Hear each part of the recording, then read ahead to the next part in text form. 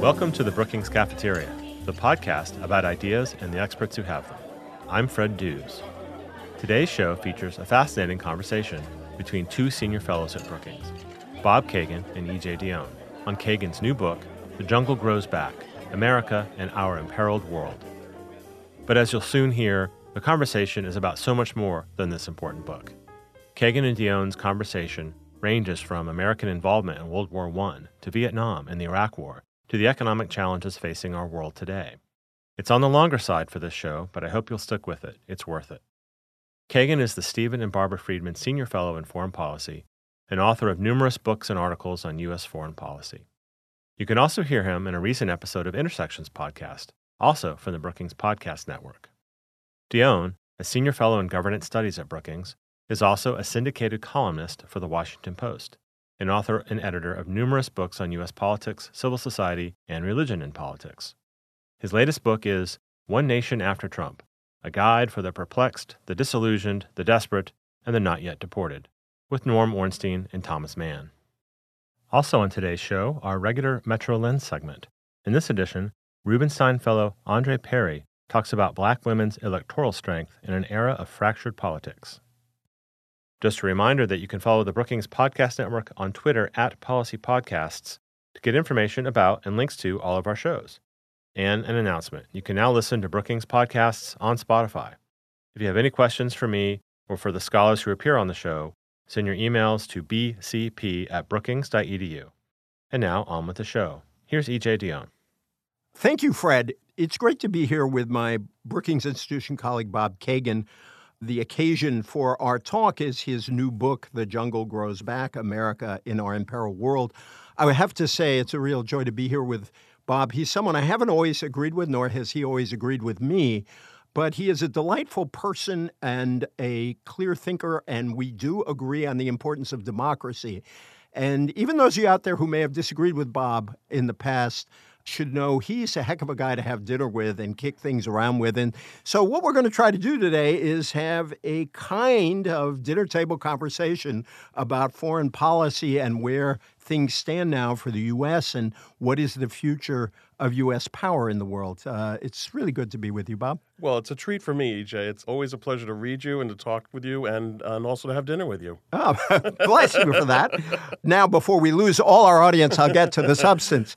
The book is called The Jungle Grows Back, and for a split second when I saw the title, I thought, my God, has Bob Kagan become an environmentalist? What's he doing writing about jungles? So why don't you just start by giving listeners a sense of the argument of your book, which is pretty clear and straightforward. And by the way, the book is written in a very clear and straightforward way. Well, thanks a lot. Yeah, I mean, the metaphor is, for any of folks out there, I'm not a good gardener, and I haven't done much gardening, but I understand the general principle about how gardens work. I have a black thumb myself. Anyone who's ever gardened knows that, first of all, a garden is an artificial construct that human beings build. It's not a natural phenomenon. And once you've planted a garden, your job is not finished. You have to weed it.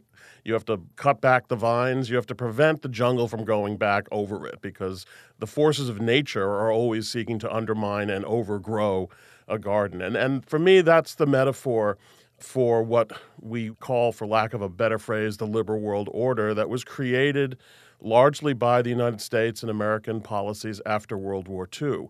We can think of all the horrible things that have happened over the past 70, 75 years, and many horrible things have happened. But if you compare this period to the rest of human history, it's been a remarkable period.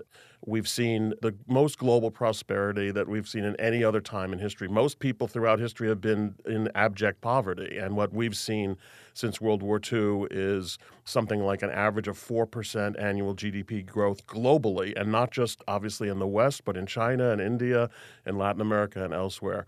In addition, of course, we've seen an incredible explosion of democracy. Democracy is the rarest form of government. It's almost an accident in the rest of history, and yet we've seen this has been in a remarkably democratic world. And undergirding all this has been a long period, perhaps the longest that anyone can think of great power peace. Now, there have been wars that the United States has been involved with, obviously, but the kind of cataclysmic world wars that we saw twice in the first half of the 20th century have not been present. So this, in my view, is like It's almost a miracle. It's a unique situation. It's an aberration in the same way that a garden is. And what we have to understand is this order, this generally positive international system, doesn't just stay there. It requires constant efforts to beat back inherent forces in human nature that seek to destroy it. So the international system is normally chaotic and conflictual, and human nature does not simply support democracy, as I think you would agree. I think democracy is hard to build, although I do think there are aspects of it that are natural. The Economist, in a great review of your book, said that the one thing that they sort of had doubts about was they said you didn't take the power of ideas seriously because you took power so seriously. What do you say to the editors of The Economist, other than thanks for a great review? Well, I do think it was a very nice review, and I'm really grateful for it. But no, I take ideas seriously. My argument is that ideas that aren't backed by power don't have to win. Now, I agree that there are fundamental elements of human nature that do seek freedom, individual rights, respect, as Frank Fukuyama argued back in his essay, The End of History, 20 years ago. But I think there are clearly also other elements of human nature which are equally powerful, which leads people to seek security in tribe, in family, in nation, which sometimes hearkens for an authoritarian, a strong figure to provide protection and leadership. And we see that all around the world today, including in some places where we thought democracy had taken root. My only point is that it's a constant struggle. We have this idea, we're very much children of the Enlightenment in this respect. We have this idea of progress and this idea that history moves in a certain direction. And our belief is that history moves in the direction of democracy. My view is that it's a constant struggle. Democracy can win when backed by sufficient commitment and power, but it can also lose. And anyone sitting around in 1939 would not have said democracy is the wave of the future. I want to go back to the World War II period, but you've raised the Enlightenment. And I think one of the interesting arguments you make in the book that actually might put you closer to some of your critics on the left than some of your old friends on the right is your view of the American founding and what helped create this long period of democratization. We started out less democratic, but moved in the right direction over a long period of time. And you make a really strong point that we were not founded on Judeo-Christian ideas, but we were founded on Enlightenment ideas. And you have some really tough things to say toward the end of the book. It was in avowedly Christian nations with Christian monarchs and established churches that the modern police state took root in the 19th century. It was in the Christian West that democracy collapsed after World War I and so on. Could you talk about why it's important to your argument to root our founding in the Enlightenment rather than in Judeo-Christian or other kinds of ideas?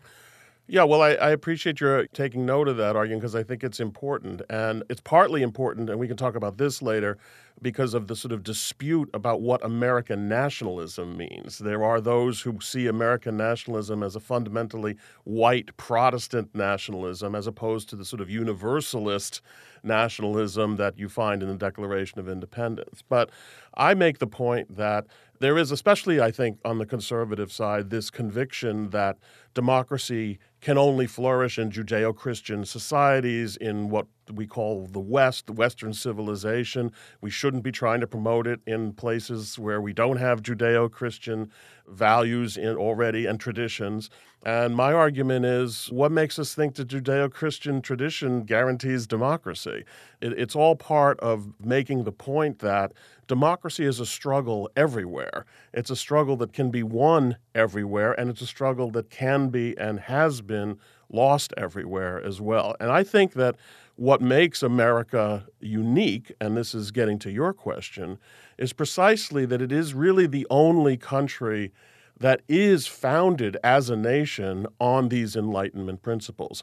France adopted these Enlightenment principles after the French Revolution, but of course there was a France before the Revolution, and there could be a France after the Revolution, so to speak. Whereas in the United States, there really is no other concept of what it means to be an American other than the Declaration, the principles of the Declaration. I think a lot of people in America have lost sight of that fact.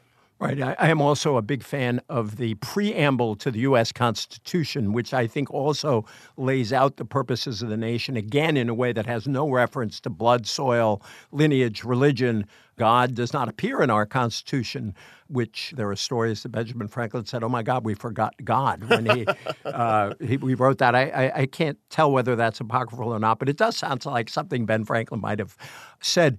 And just parenthetically, I don't know your feelings about this. I'm a skeptic of the term Judeo-Christian or Abrahamic because I don't like denying the specificity of each faith. I think they are political constructs. In certain ways, they were useful political constructs when they were trying to promote tolerance and openness, but they are still more political than religious constructs. No, I think that's absolutely right. Yeah. Let's go back to World War I and the period after. It's possible this is an area where we disagree. I have always been a World War I skeptic. I'm worried very much. We look back in history and ask the question, would the world have been better off and would the United States have been better off if we had not intervened in that war? If we had not intervened in that war, there might have been a settlement that was not tilted hard toward one set of powers and against another set of powers. And as we saw, and you talk about in the book, the peace that was agreed to after World War I, plus American withdrawal from the world, helped create the circumstances for the rise of Bolshevism, but in particular, and particularly alarmingly, for the immediate term, the rise of fascism and Nazism. When you go back and look at World War I, what do you make of that? And then talk a bit about how American withdrawal from the world to you represents something like what may be happening now. You know, it's a fascinating topic, and I have to say I've spent the last 8 years writing and researching about this topic. I've got my next book that comes out is all about this period in American foreign policy from 1900 to 1941 and looks a lot at the question of American involvement in World War I and, you know, was that the right decision, and if so, why? And I think one of the problems that we have in looking back on that period, and this was a result of a lot of what was then known as revisionist history in the 1920s and 30s, is we've forgotten what kind of government Germany was in those days. We now look back on that war as everybody stumbled into it, and it was all a bunch of accidents, and nobody really wanted it. People talk about sleepwalking into the conflict, but that's really not what happened.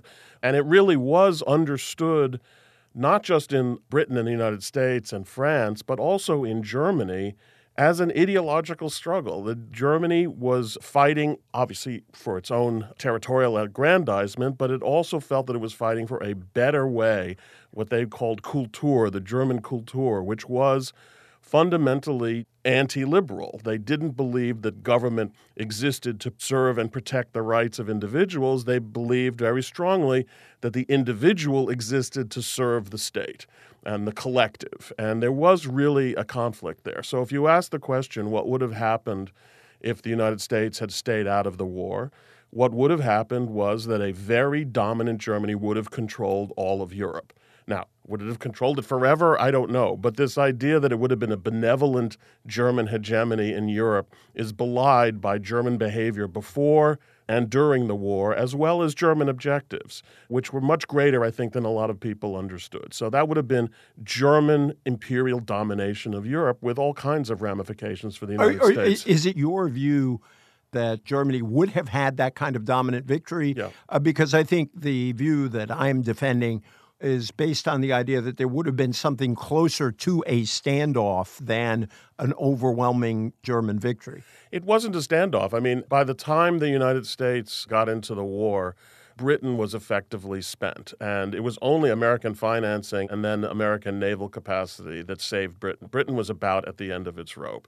France was effectively lead white, is the way they put it. They were desperate for American help at that point. So the United States actually didn't win the war in a technical sense. There wasn't American troops. The infusion and the promise of American wealth, material, and bodies, because we were going to ultimately send 3 million over, was what turned the tide in the war. Otherwise, there would have been a German victory on the continent. So we shouldn't spend too much time on this. But if you look then at the aftermath of the war, and this is, I think, for me, this is the critical part and the role of the United States after the war. Whatever you may or may not think about getting into the war, After the war, the United States had a critical role to play. And we talk about the failure of the Versailles Treaty and all the things you talk about, excessive harshness on Germany, etc. The treaty was never supposed to work without the United States. And what the United States was going to do was provide the essential balance on the continent of Europe, which would keep the French from trying to bleed the Germans white and having a draconian peace on the one hand, while also providing France and Britain the security that they had lacked, which had led to the war in the first place. If the United States had stayed in Europe, part of the League of Nations is only the kind of window dressing of it, but in fact, if the United States had done after World War I what America did do after World War II, there would not have been a World War II. And that's sort of the big point that I'm trying to make here. A situation had been created in Europe that was inherently unstable. The rise of Germany, the unification of Germany after 1871, created a situation in Europe where Germany was too big for Europe. It could not be contained or balanced effectively by all the European powers together. And so you saw 3 consecutive wars, 1870-71, 1914, 1941, a continuous cycle based on this fundamental instability. It was only the introduction of the United States that put an end to that cycle. And that is what America did after World War II. And that, in my view, more than anything else, provided the basis for what we call the liberal world order today. It was a critical sort of redirecting of history that the United States accomplished. This actually allows me to bring us to jump way forward on this, because looking back, it does seem to me that when Americans were watching what was happening in Versailles, the alienation that was taking place from American engagement wasn't purely abstract. After all, we won the war. It wasn't like we had been defeated. There was a sense that we had involved ourselves in someone else's imperial project. It wasn't really working out that well. And obviously, Woodrow Wilson bungled the politics, I think, domestically, partly because he had broken his promise not to go to war, which is always a dangerous thing to do. Really big promises voters remember. And secondly, had bungled relations with the Republicans in Congress at the time. But that brings us to an area where we did disagree at the time and may still disagree, which is about Iraq. I had an occasion to debate Bill Kristol, with whom you wrote often in favor of the war in Iraq. We were on a sort of program, and I said, look, I think the difference between us, Bill, is that you believe the war in Iraq is World War II, and I believe the war in Iraq is World War I. And what I argued to Bill is that my fear was that we would squander American power the way the West squandered its own power. The Western European nations squandered their power in World War I. And at the end of all this, we will not achieve the objectives that you guys are selling, and we will find ourselves less influential in the world. And that the World War II view was, the U.S. will democratize the Middle East. You stress, for example, WMD in the book, which was obviously the upfront reason for the war because that's the one Americans could relate to. But there was a central reason for the war, was a grand view that we could use victory in Iraq to push democracy through the Middle East. And that always struck me as a lovely idea if it could happen, but I was very skeptical that that was going to be the outcome of the war. So I'll just make the whole argument and you can reply. When we look at how Americans feel about foreign engagement right now, I think there is a huge hangover from the mistake in Iraq. And Donald Trump, whom we agree is an opportunist, who we know supported the war initially, and then when he ran for president, he turned on President Bush, George W. Bush. And it spoke to that sense Americans had about why in the world did we do this? So talk about that. Well, first of all, that's extremely well laid out, that argument. I've never heard it better laid out. And it's something that I think we're going to continue to grapple with for some time. Just as, by the way, as our earlier part of this conversation showed, we're still grappling with what World War I was about. I mean, it's sort of wonderful and unnerving at the same time that these issues of history are never finally settled. It's amazing that we could still have an argument about what World War I was really all about. My view of this is, first of all, I never thought of the war, and I don't think it's fair, actually, to characterize the war as a war to make the world safe for democracy. I personally believe that the democratic justification was ex post facto and more designed to deal with the fact— small d democratic, yes. Right. Yeah. That it was designed to deal with the fact that we hadn't discovered weapons of mass destruction. But I'm quite confident that the initial impulse to go to war in Iraq was entirely about weapons of mass destruction. Now, was Saddam Hussein a brutal dictator?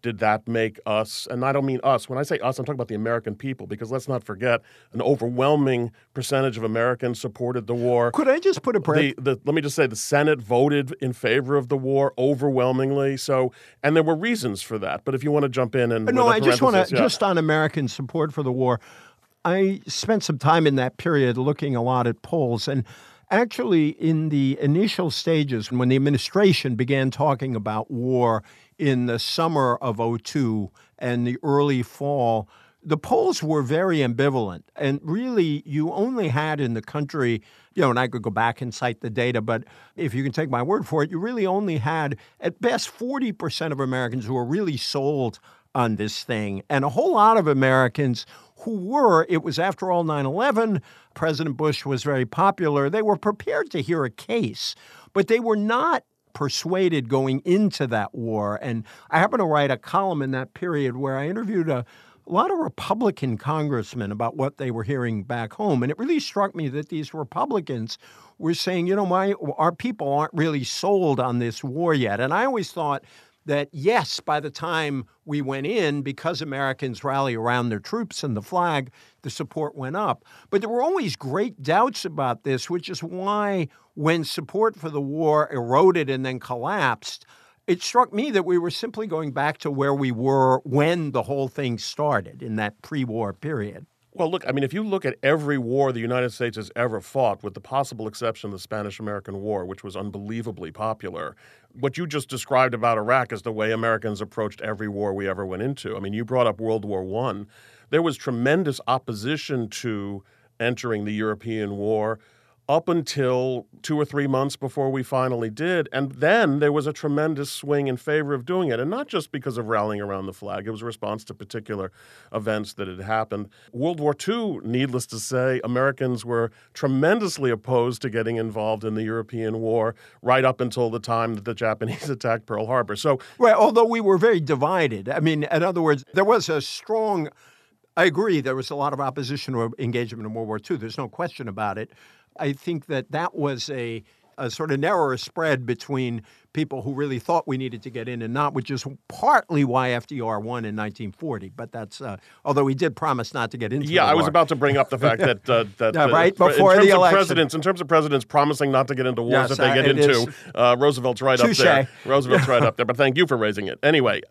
Now I don't remember where we even began this discussion, but what I want to say is that— well, I guess what I want to focus on is I think that the disengagement from the world— Oh, you're totally right that Americans' reaction to Iraq has contributed to where we are today in terms of public opinion. I don't think there's any question about that. But what I would suggest, and what I try to talk about in the book, is it's interesting to compare that reaction to Iraq to the American reaction to Vietnam.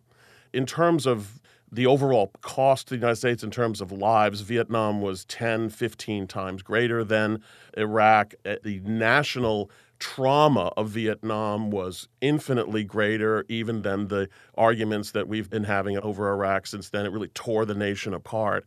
And yet, what was interesting is that within a few years after an outright American defeat in Vietnam, the country is electing Ronald Reagan on we got to rebuild our defenses, we got to get back out there mode. Whereas now, after Iraq, which is, for all of its terrible consequences, is still a fraction of Vietnam in that regard, we are still in this sort of traumatized by this event. And that, to me, is what is worth exploring. Why is that?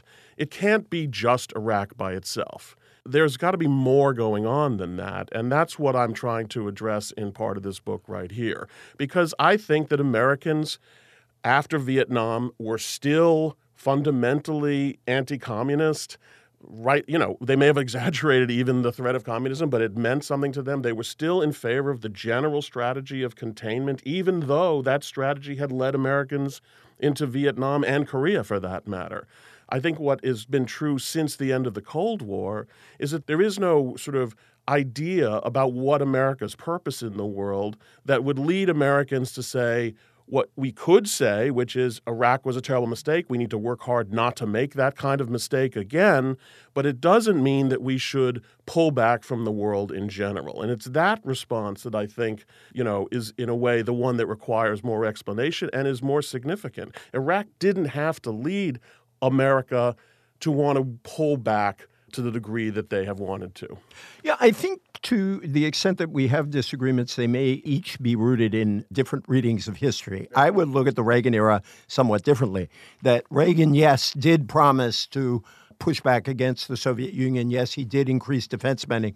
What struck me is that Reagan did not commit American troops to any major engagement while he was in power. He sent those troops into Beirut, where I happened to cover as a journalist, which was a terrible mistake because they were serving absolutely no purpose in Beirut. He pulled them out after the horrible bombing that killed 241 Marines, went into Grenada, which is hardly a major intervention, some believe partly to distract from Lebanon. And it wasn't until the first war with Iraq, it wasn't until Kuwait that I think the Vietnam hangover, if you want to call it that, was lifted. And that was because George H.W. Bush had very clear, narrow objectives, put a lot of power in, achieved a victory, and did not try to push beyond what he felt the mandate for that war was, which was to throw Saddam Even though out that of war Kuwait. had far less popular support than the next Iraq war and far less support in the Senate than the next Iraq war. I mean, that's an interesting, there were whole Democratic careers lost because they opposed George H.W. Bush's war. There's an but anyway, irony you're right about Reagan, but I have to say there's been this sort of revisionist history of Reagan, which I find very amusing, which is that Reagan was just keeping it cool, man. He was just, everything was peaceful, etc. Do we not remember that people thought Ronald Reagan, forget about whether he was intervening somewhere, they thought he was going to get us all blown up in a nuclear holocaust? I mean, the Democratic response to Ronald Reagan, at least throughout the first 5 years of his presidency, was he's going to get us into a nuclear war.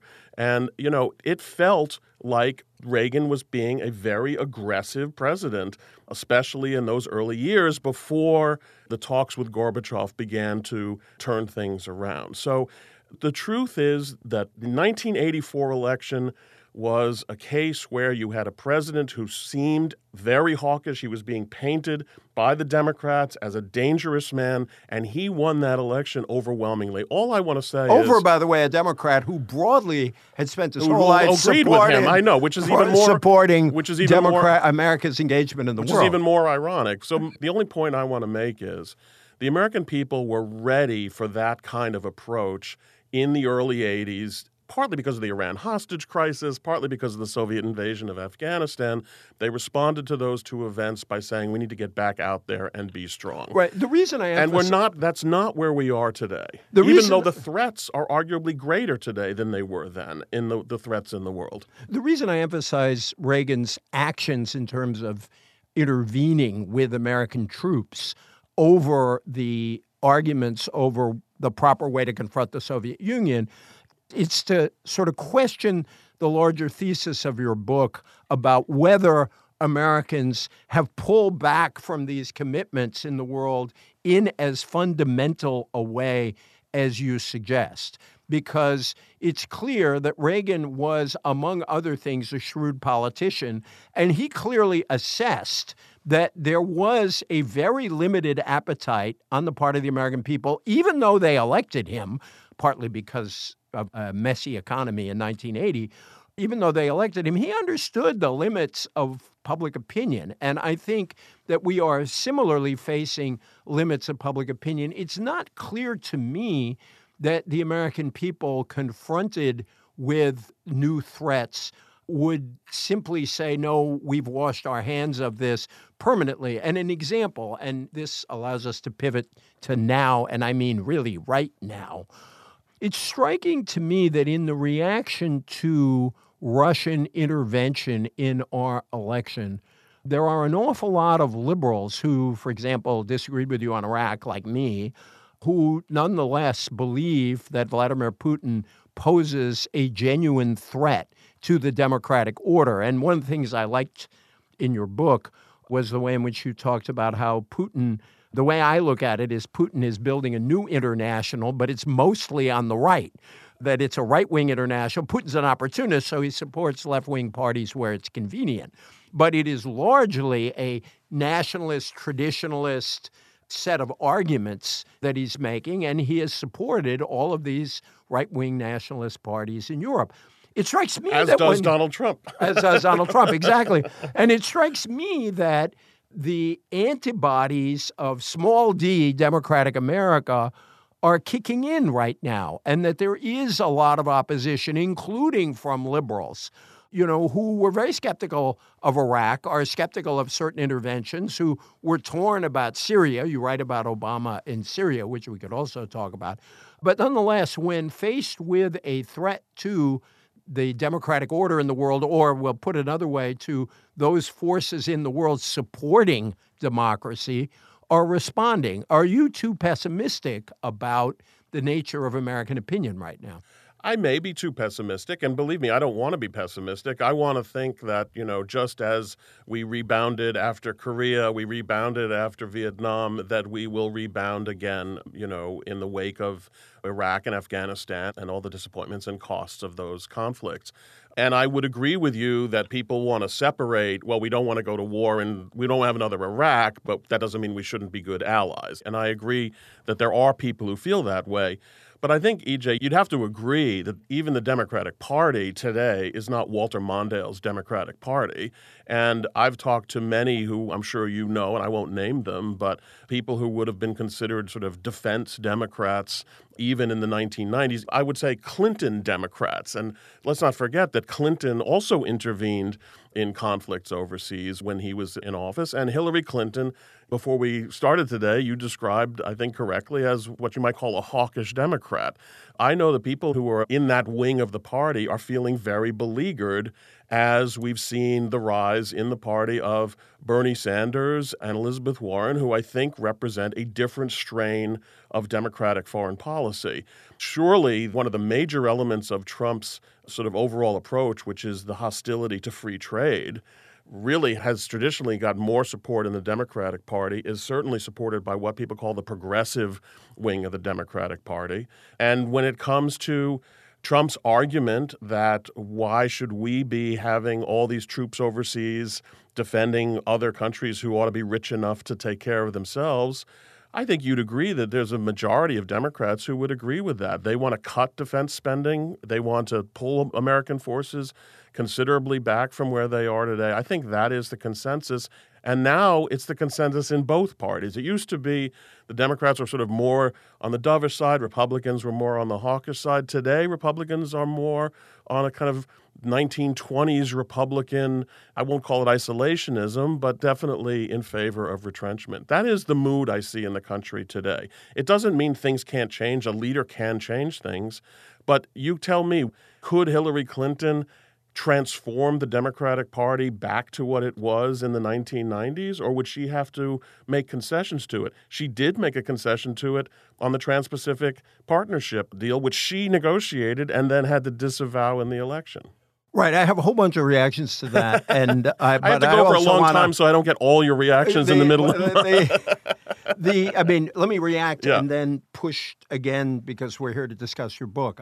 You gave me an opportunity to open another side of the argument. But I think the views in the Democratic Party are much more complicated than you described. There are a lot of establishment Democratic foreign policy people who were burned by their support of the Iraq War. Sure. And they should feel burned. And I think, again, my view was it was a well-intended, perhaps, but mistaken view. I think trade, which I want to get to, is a very complicated issue. And if there is, beyond sort of some specific disagreements, I think that the emphasis in your book on power kind of underplays the economic side of this reaction. And I also want to sort of tweak you a bit on the conservatives who say they want big defense spending and want to cut taxes at the same time. But I think what you're seeing in the Democratic Party is, yes, a definite reaction to Iraq and a real won't be fooled again reaction. And when you look at the way that war was sold, we don't want the mushroom cloud to be produced by Saddam. There was a lot of reaction against that I think was entirely legitimate. The balance of power in the Democratic Party is much more complicated. And even someone like Elizabeth Warren has spoken of America's role in defending democracy in the world. And I guess let me just, before we jump to economics, let me sort of throw two obvious lines of attack or criticism that you might get, one from the right and one from the left. Parts of the left would say is, we're glad the U.S. intervened in World War II. A world dominated by Nazism is not a world anybody wants to live in. But in glorifying America's role in the world, you're overlooking all of the places in which the United States actually intervened against democracy. And you know the list. You could start with Iran. I don't really know the list. I write about it at great length, actually. In Iran, in Guatemala, all through Central America, in Chile with Pinochet, there were many moments.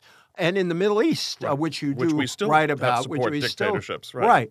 That is an awfully rosy view you have of America. I don't think it is. I would say. Let me just stop you. I reject the idea that I'm offering a rosy view. In fact, I would say for someone who's making a case for American leadership, no one has ever made a darker case for that leadership. That looks like a great blurb. Yeah, on the book. I know. That's going to help me sell a lot of books. But I mean, I think that I am more than anyone, I would say, go through in some detail the mistakes the United States has made, the hypocrisy that the United States has shown, the fact that it's very hard to separate what people would call imperial behavior from leadership, et cetera, et cetera. In fact, my point is more like a point that I think Reinhold Niebuhr was trying to make in the middle of the last century. As you knew, you kind of appealed to my deepest instincts when you quoted Reinhold Niebuhr.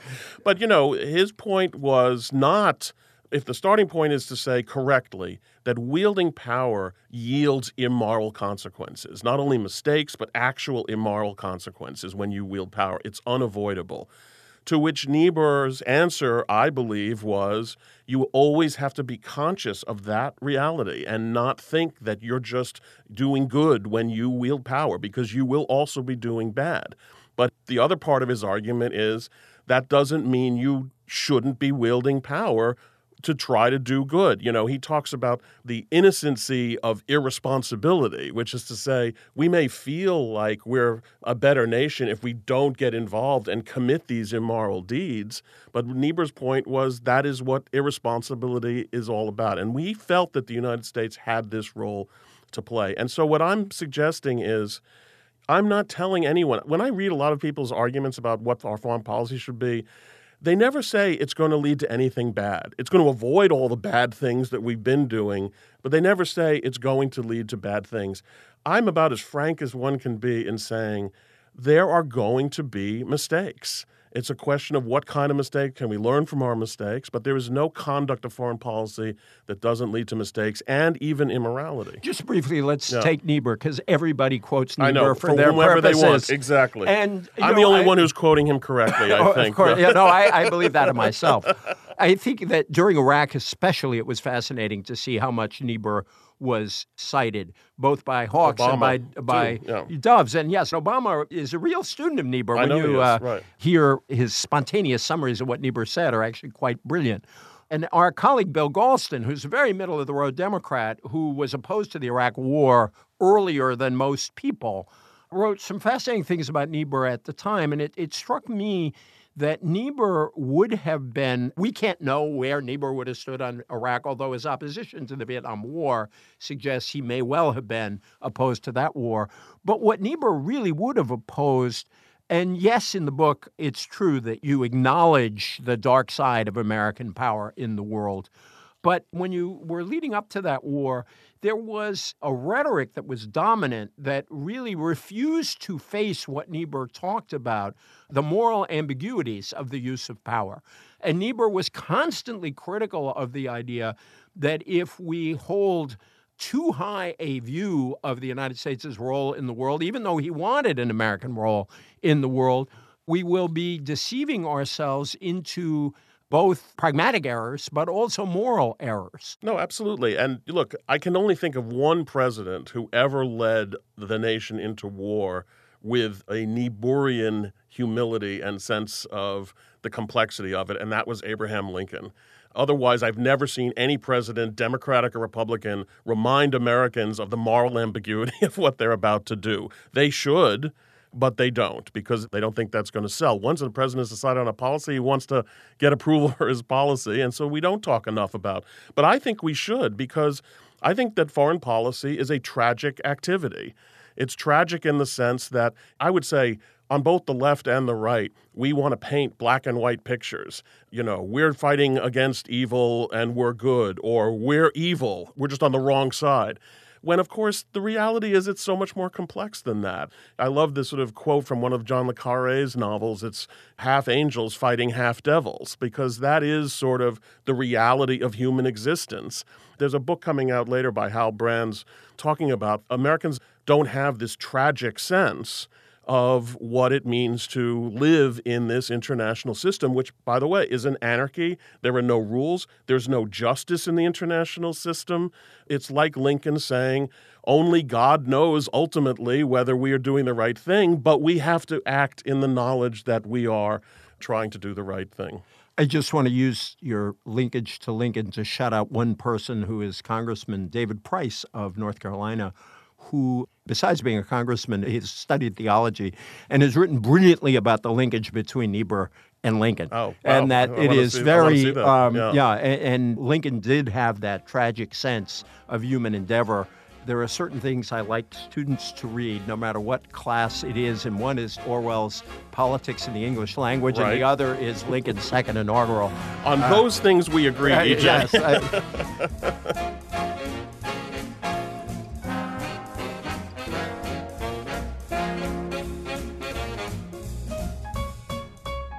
Let's take a quick break here for Andre Perry's Metro Lens.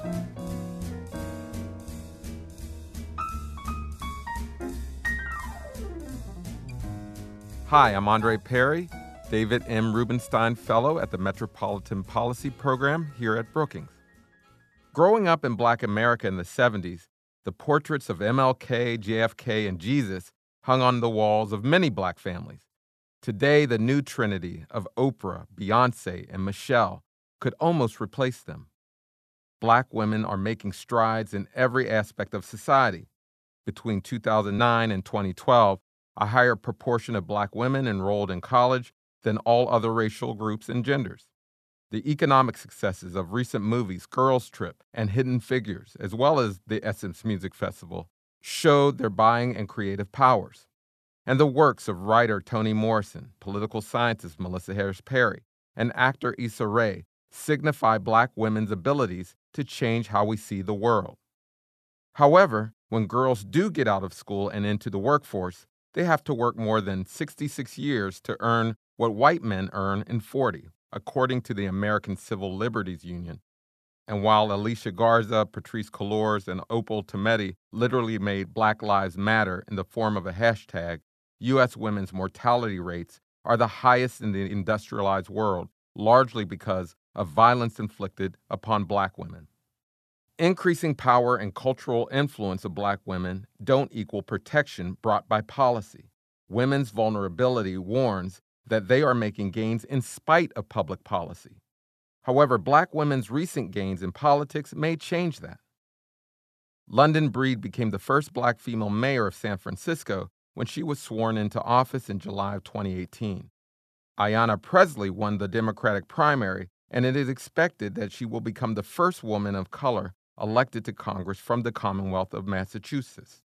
From their overwhelming impact in the 2017 Alabama special election for the U.S. Senate seat vacated by U.S. Attorney General Jeff Sessions, to the increase of Black women running and winning elections at the state and local levels, there is clearly a new wave of electoral momentum. By analyzing the demographic variables associated with the elections of Black women, we can examine circumstances potentially impacting electoral success. Those insights can be used to create a framework, a blueprint, if you will, that can help boost Black women and their supporters to succeed in attaining more reflective representation in elected office so they can gain the protection they deserve. That's exactly what we did in the report, Analysis of Black Women's Electoral Strength in an Era of Fractured Politics. The Brookings Institution and the Higher Heights Leadership Fund collaborated to create a database comprised of elected officials at the federal, state, and municipal levels, as well as aspirant candidates. Information regarding their districts was also collected and analyzed to pinpoint predictors of electoral success. Based on the preliminary analysis, 3 major findings emerged. 1, the concentration of Black residents in a district is positively correlated with Black women's electoral success. Roughly 2/3 of Black women have been elected in districts where the Black share is greater than 50%. Second, recent mayoral victories among 100 of the most populated cities and unsuspecting wins throughout primary races this cycle show Black women are becoming more viable in districts in which Blacks are not the majority.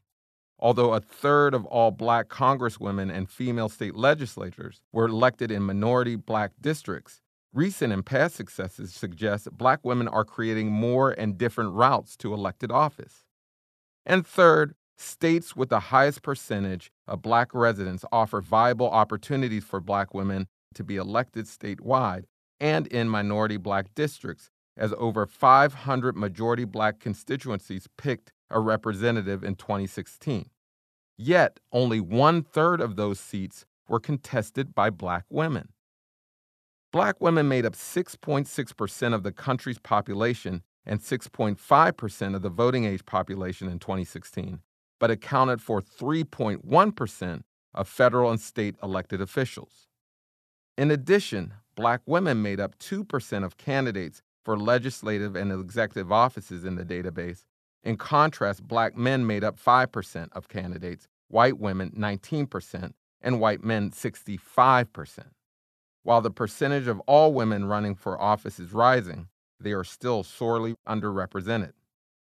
Over 500 majority Black constituencies picked a representative in 2016, yet only 1/3 of those seats were contested by Black women. The proverbial glass ceiling is at the point of entry. More Black women running can break it.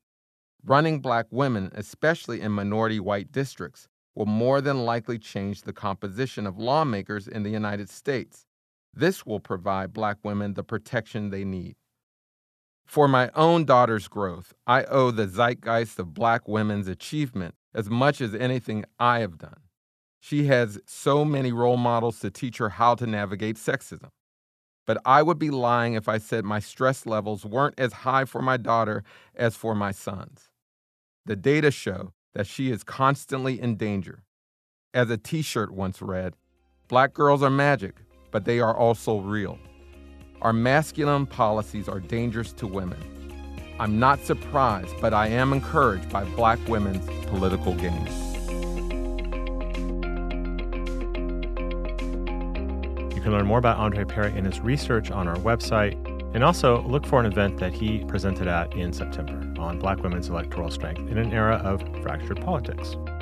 And now back to the interview.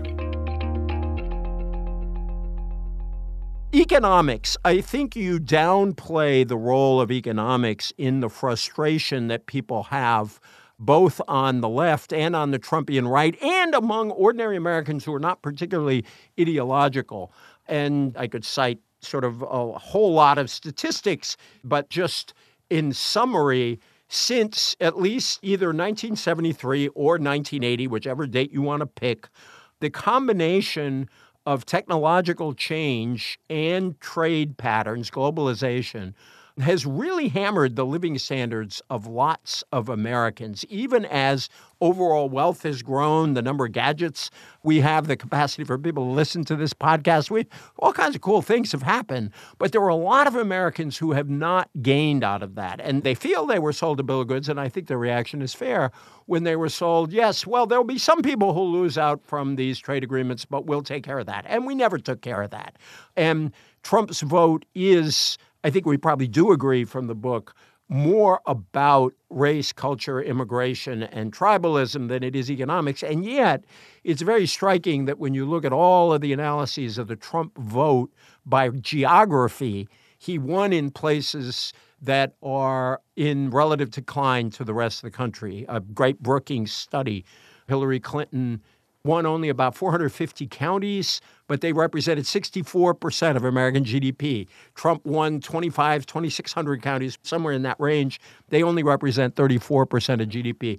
You don't say any much about economics or the cost of this world order to a lot of people.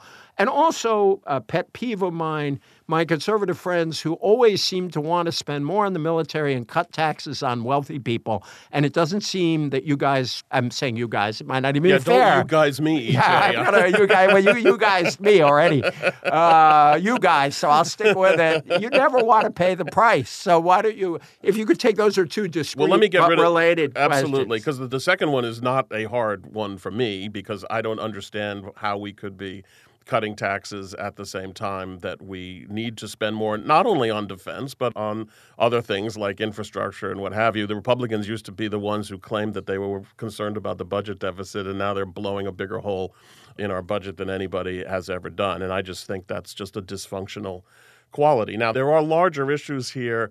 That's not the only act of political weakness that is going on now. We're also unable to get hold of what I gather I'm not supposed to call entitlement spending. I forget what word I'm supposed to use. But we have programs that are increasingly unfunded that we refuse to get a hold of. And so finance. Or finance, either one. But I mean, you mentioned Brookings studies. You know, if you go back to the sort of budget documents that Alice Rivlin and others have put out, and Domenicis, remember all these different efforts to balance the budget. They all said this is not being driven by defense spending. I think it's very important to say that fiscal policies and other budget priorities are much more significant than the defense budget. Now, should we not be cutting taxes at this moment? I'm in agreement with you on that. But let's set that aside and talk about your larger point. And I will plead guilty to not spending as much time on economic consequences, partly because I feel like what I am talking about is what people talk about less.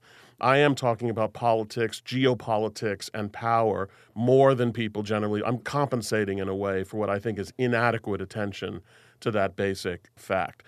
You are a much better expert on the domestic politics of the United States than I am, but I am seeing all kinds of studies that suggest that while economic anxiety was certainly present in this last election, this election really turned as much as anything on the issues that you mentioned. Tribalism, I think white fear that they're being overtaken in society by other groups, etc. Did economic anxiety play a role in sort of goosing those apprehensions? It may well have. But I think we are dealing with, if this were an economic problem, you could say, well, let's deal with the economic problem. I actually feel like we're dealing with a much more endemic problem that is in American society and has always been in American society.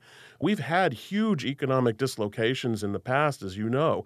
To me, this election reminds me a lot of the 1920 election because you were dealing then with the economic dislocation of the farm life disappearing, people moving into the cities, but you were also dealing with increasing migration of African Americans north and into cities. You were also... Well, that started later. I just want to say, no, by it the started way, earlier, the actually. comparison is probably unfair to Warren G. Harding. Well, no, I know. The difference is that we got Warren Harding, who was just sort of boring and incompetent. But in any case, and I don't disagree with you that economic anxiety is there, but I think we have to address this fundamental question of what is American nationalism, because for me, it has implications for foreign policy. And to the degree that some people think about America as fundamentally a white country, and that is the kind of nationalism we're talking about. And I'm not talking about just white supremacists, but even the late Sam Huntington talked about this in his last books. To the degree that we view America that way and not as a nation founded on universal principles which have application to everybody around the world, that does have implications for foreign policy that I think we're seeing right now. And with that, we could probably move toward a close, even though I would like to continue some of these arguments another time. The next dinner. Yeah, the next dinner, or maybe the next podcast, or maybe we can have a dinner and a podcast at the same time. Donald Trump and the dangers of Trump and Trumpism, and this is where we have found unusual alliances in American politics at the moment. If I'm right, you supported Hillary Clinton for president in the last election. It's interesting in passing that you have an analysis of Bernie Sanders, Donald Trump, Hillary Clinton, and Barack Obama, and you identify Hillary Clinton as, in a sense, the most hawkish or the most supportive of those four for the world order. I think since the election of Trump, there are a lot of voices on both left of the center and right of the center and in the center who have said something you say in the book: you don't realize a world order is gone until it's gone. I've been saying that the last 2 years have been brought to you by the folk singer Joni Mitchell, which is you don't know what you got till it's gone. Right. And I think that with the troubles in Europe, the rise of authoritarian regimes or authoritarian behaving regimes in Poland and Hungary, the decline of democracy in Turkey, the rise of the AfD in Germany, Le Pen's big vote, she was beaten, but she got a lot more votes than her dad did for the National Front. They're already talking about how Macron is losing popular support. Down to 29% in one poll that I saw the other day. And then Brexit, which is a complicated phenomenon, but certainly some of the forces behind it were, not all of the forces behind it, but certainly a backlash against immigration was key to that. I think a lot of people on all sides of politics who care about democracy as a central goal, value, are taking another look at the world. Talk about Trump and how your book would play into that conversation that's going on. And who are you trying to persuade here? I'm trying to persuade you, EJ. No, I think you and I on most of these basic issues are pretty fundamentally in agreement. But I guess what I would say is two things are true. One is that the direction the United States has been taking in its foreign policy is not all about Donald Trump. Most of the attitudes that he has played on successfully to get himself first the nomination and then the election are attitudes that have existed in this country in some cases for a century or more, and in some cases, certainly in recent decades, I would say at least since the end of the Cold War, and certainly in response to Iraq and Afghanistan, as we've discussed. So this isn't just about Trump. Now, that has an implication, which is it means that even if Trump is gone in 2020, after 2020, it doesn't mean American foreign policy is going to do a 180 and move back toward the kind of policies that we had for 75 years, or even a new version of those kinds of policies. I think that the United States is, like a battleship, turns slowly, and that what we saw under Trump, you could see elements of it during the Obama years, and you're going to continue to see it. Now, in addition to that, however, and getting to your point, Trump is special in one way, which is that I think because he was elected, in a sense, running against not only an elite in America, but an international elite. The international, if you listen to Steve Bannon, it's the international financial world, the international banking community, free trade, all those things that you talk about as harming certain segments of the American population. He is not only opposed to that liberal elite in the United States, but he's also opposed to what he perceives as the liberal elite internationally. So you go through all those situations in Europe that you're talking about. This administration has reached out to Viktor Orban, who's practically a pariah in Europe. This administration not only supports Brexit, but they don't even support Theresa May. Trump prefers Farage, who's a far-right kook in British politics. In France, he clearly supports Le Pen. In Germany, he certainly hates Merkel, and I don't think would mind if the right grew in influence in Germany. He supports the present Italian government, which is the least sort of democratically inclined government we've seen in a long time. And so what we have now is a kind of reversal of the normal international alliances within countries that we've seen over many decades. It used to be that the United States president, whether it was Bill Clinton or Ronald Reagan or George Bush, supported some version of the center-right, center-left Or establishment. Barack Obama. Or Barack Obama, sure, supported some version of the center-right, center-left establishment in Europe. This is the first time we've had an American president supporting right-wing forces, right-wing nationalist forces that would like to overthrow that establishment in Europe. And that, I think, has potentially really powerful implications. And incidentally, I had to throw in Obama there. I think that we could have a whole side conversation about whether Obama's policy undercut the global democratic order, which you seem to argue, or whether Obama was trying to make adjustments in American policy that might give that democratic order a longer life. And he was certainly trying to do the latter. Yes, I would agree with that. I don't know that he succeeded in doing the latter, but you're right. That's another conversation. You talk about this as a dark book, and although a very readable dark book, I have to say. It ends on a hopeful note. I just want to be clear. I'm with The Economist. I actually think the small d democratic idea itself has more power than we realize in the end. And obviously, if there's no power at all behind that idea in the world, then it will be in big trouble. And I think the arguments we will have going forward is, what does that power look like? Where does it require us to intervene? Where should we stay out for moral, prudential, or often, usually prudential reasons? Correct, right. But there is a passage in your book where you actually argue that today's authoritarianism, and you have a lot to say, by the way, about China that we haven't even discussed here, that authoritarianism may be more dangerous than communism was as an enemy. And I just want to read this passage, and maybe we can close on a note of where we share, I think, many of the same concerns. You write, authoritarians don't have the same vulnerability as communists did. The case for authoritarianism during the Cold War was that it was traditional, organic, natural, yet perhaps the very naturalness of that authoritarianism makes it a bigger and more enduring threat. We have assumed that authoritarianism is a stage in the evolutionary process, but there may be no stages. Authoritarianism may be a stable condition of human existence and more stable than liberalism and democracy. It appeals to core elements of human nature that liberalism does not satisfy: the desire for order, for strong leadership, and perhaps above all, the yearning for the security of family, tribe, and nation. If the liberal world order stands for individual rights, freedom, universality, equality, regardless of race or national origin, for cosmopolitanism and tolerance, the authoritarian regimes of today stand for the opposite, and in a very traditional, time-honored way. So will the liberal Democrats win? Well, I think, my answer is liberal Democrats won't win unless they have sufficient power and wisdom to use that power to keep the garden from being overrun by the jungle. Again, I mentioned this before, but we just need to be careful about thinking that, and I agree with you, of course the democratic idea is powerful.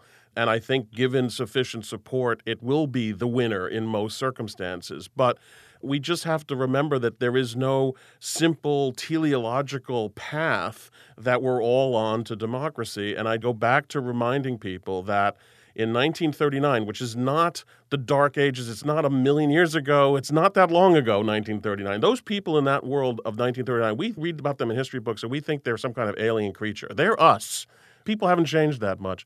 In 1939, you had someone like Joe Kennedy in Britain telling Walter Lippmann, democracy is finished. And there were many people around the world. We'd seen democracies folding up in Europe, not because of anything the United States or anybody else did. They just folded up. Fascism arose and became popular. Democracy lost people's allegiance. Even in the United States during the Depression, people lost faith in democracy. We need to remember that that can happen also. And that's why, for me, it means we're in a continual struggle. And you're absolutely right.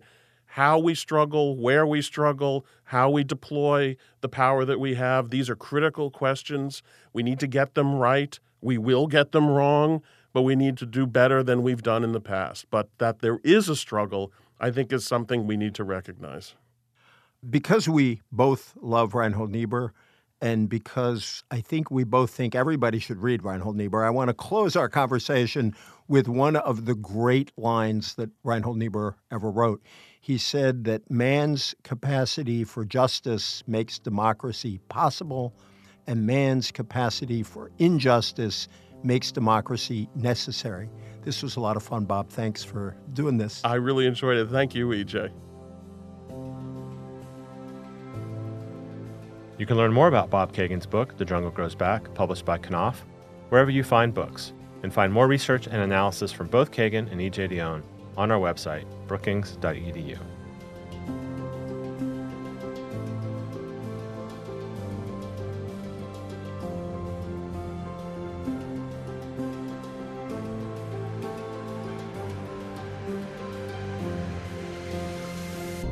The Brookings Cafeteria podcast is the product of an amazing team of colleagues, including audio engineer and producer Gaston Reboredo, with assistance from Mark Holscher. The producers are Brennan Hoban and Chris McKenna. Bill Finan, director of the Brookings Institution Press, does the book interviews. And Jessica Pavone and Eric Abalahin provide design and web support. Our interns this semester are Sharon Bernier and Tim Madden. Finally, my thanks to Camila Ramirez and Emily Horn for their guidance and support. The Brookings Cafeteria is brought to you by the Brookings Podcast Network, which also produces Intersections, hosted by Adriana Pita, 5 on 45, and our events podcasts. Email your questions and comments to me at bcp@brookings.edu. If you have a question for a scholar, include an audio file and I'll play it and the answer on the air. Follow us on Twitter @PolicyPodcasts. You can listen to the Brookings Cafeteria in all the usual places. Visit us online at brookings.edu/podcasts. Until next time, I'm Fred Dews.